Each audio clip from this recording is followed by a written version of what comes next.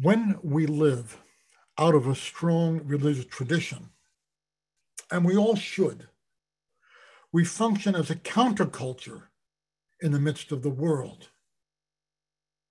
From our very beginnings, we Jews were called to be a counterculture.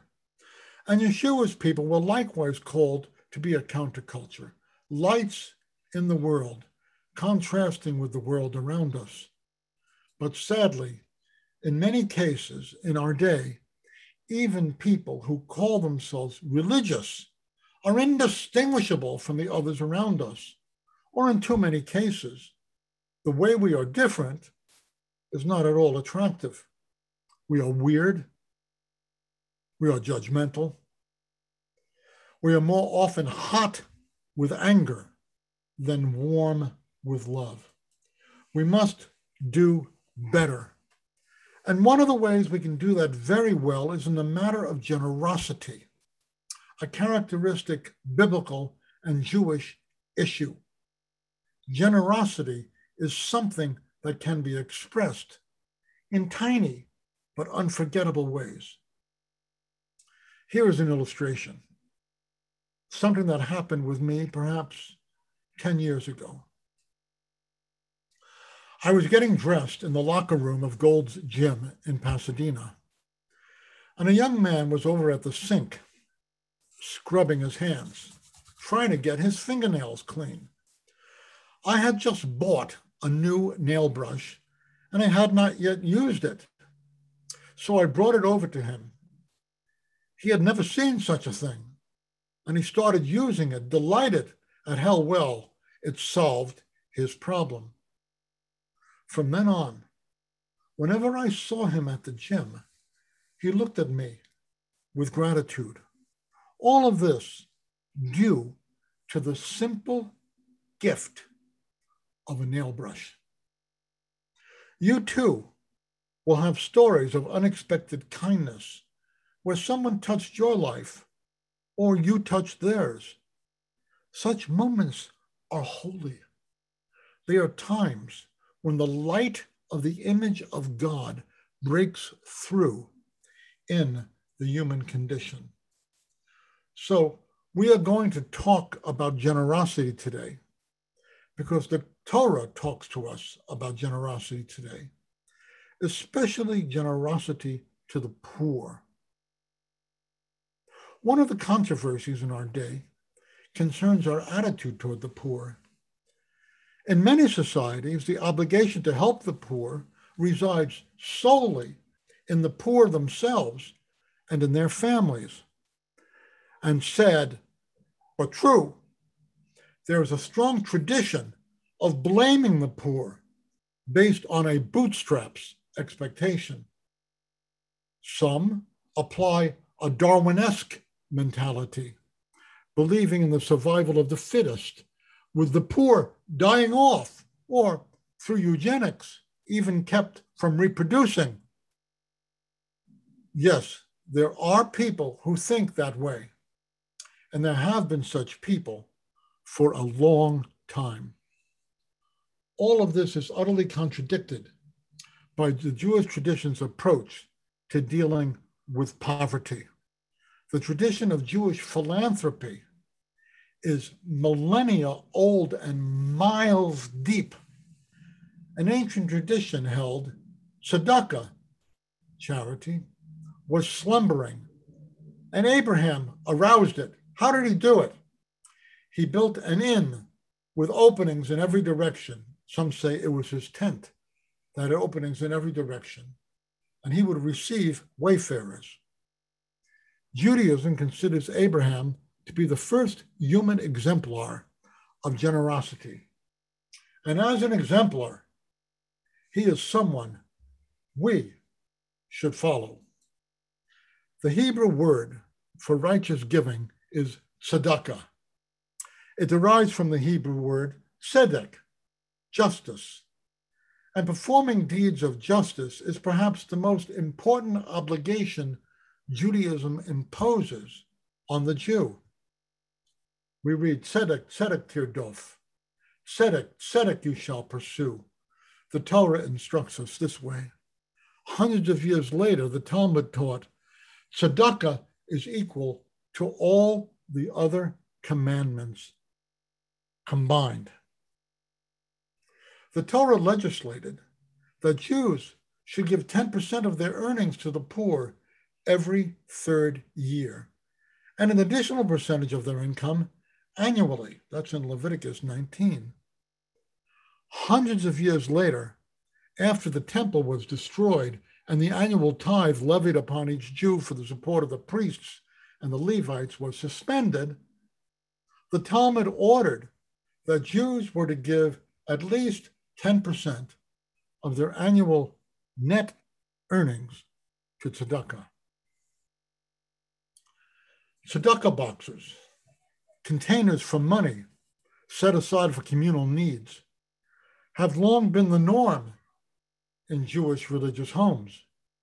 A Hasidic friend of mine told me there was a tzedakah box in every room of her house, a constant reminder to remember the poor and to remember institutional needs like education and medical care when going about one's daily business. When the boxes fill up, the money is delivered to appropriate agencies. As I saw firsthand visiting my grandmother in Brooklyn, in traditional Jewish neighborhoods, often shlichim, agency representatives, would come by periodically to collect the monies that had been laid aside. Paul the Apostle recommended a similar approach when writing to the Corinthians. He said this, "On the first day of the week, let each one of you lay something aside, storing up as he may prosper, that there be no collections when I come." As our Torah text today reminds us, the God of Israel is a generous God who requires of us that we be generous with others. There is no getting around this. However, the tradition is not stupid. For example, our tradition mandates that the average person must not give away more than 20% of their income, lest they themselves become poor and in need of communal support. Smart tradition. But how shall we be generous? In what way? There is more than one. Judaism teaches 3 ways of giving. The first is giving of one's substance, giving money or other items of value. I would remind us that in cases where the persons asking are known thieves or habitually negligent, it is right to withhold giving. There are limits, but we must be very careful how we apply them. Above all, we must avoid being grudging in our giving. God loves a cheerful giver, but miserly and resentful people irritate him. This is not a good idea. But the first way to give is to give of your substance. And by the way, you are not allowed to grill a person to find out if they are truly needy. We are forbidden to humiliate the poor. We should give them the benefit of the doubt rather than risk embarrassing them. The second way to give is to give of our own physical efforts, helping others to move, for example, helping to mow a lawn, offering to shop for someone who is housebound. So many things we can do. A person does not need to be poor to need our help. They just need to be needy. Practicing tzedakah reminds us that we are connected to one another and must not be indifferent to the needs of others. As John Donne wrote unforgettably, "No man is an island entire of itself. Every man is a piece of the continent, a part of the main. If a clod be washed away by the sea, Europe is the less, as well as if a promontory were. as well as if a manor and estate of thy friends or of thy own were. Any man's death diminishes me because I am involved in mankind, and therefore never send to know for whom the bell tolls. It tolls for thee. A third arena of generosity is sharing wisdom, helping people who need the benefit of what you know. This might be life wisdom, advice for their job, advice in dealing with difficult situations of whatever kind. While this does not mean giving people unsolicited advice, which can be intrusive and annoying, it does mean being prepared to advise those who will appreciate one's expertise and wisdom. We have named 3 areas of tzedakah: giving of our substance, of our strength, and of our wisdom. Judaism teaches that Abraham excelled in all 3 of these. He used his wealth to accommodate travelers, as with the 3 visitors who came to visit him by the Oaks of Mamre. He risked his physical safety to rescue his nephew Lot, who had been captured by marauding kings. And with his wisdom, he brought the knowledge of God to the pagan world. But Judaism also extols a 4th way of giving, which costs little, but makes many rich. And this is the most easily omitted, yet the most precious of all. This 4th way is giving yourself in kindness toward others. It is not enough to give people money or physical effort or wisdom or a nail brush. Give people your time, your respect, your attention, and therefore their dignity. For example, when you're in a restaurant and someone waits on you, ask them their name and ask how they are doing today. I got waited on in a restaurant yesterday and I never asked. This will not do. Each time we notice people, we tell them that they matter.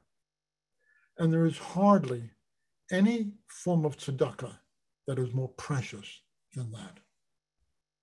Let's go forth from this service, noticing other people as human beings, inquiring of their welfare, offering a listening ear if they seem troubled.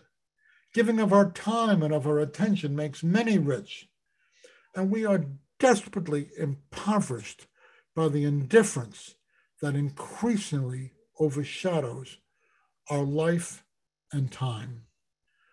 We are suffering from a pandemic of indifference. The cure is for us to give of our substance, of our strength, of our counsel, and of our attention.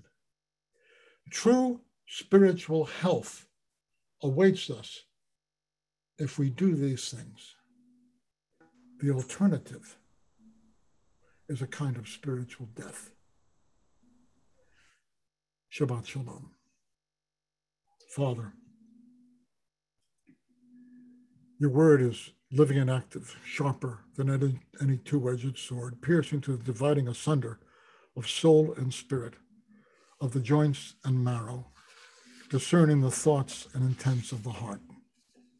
You've spoken to us today about our hearts.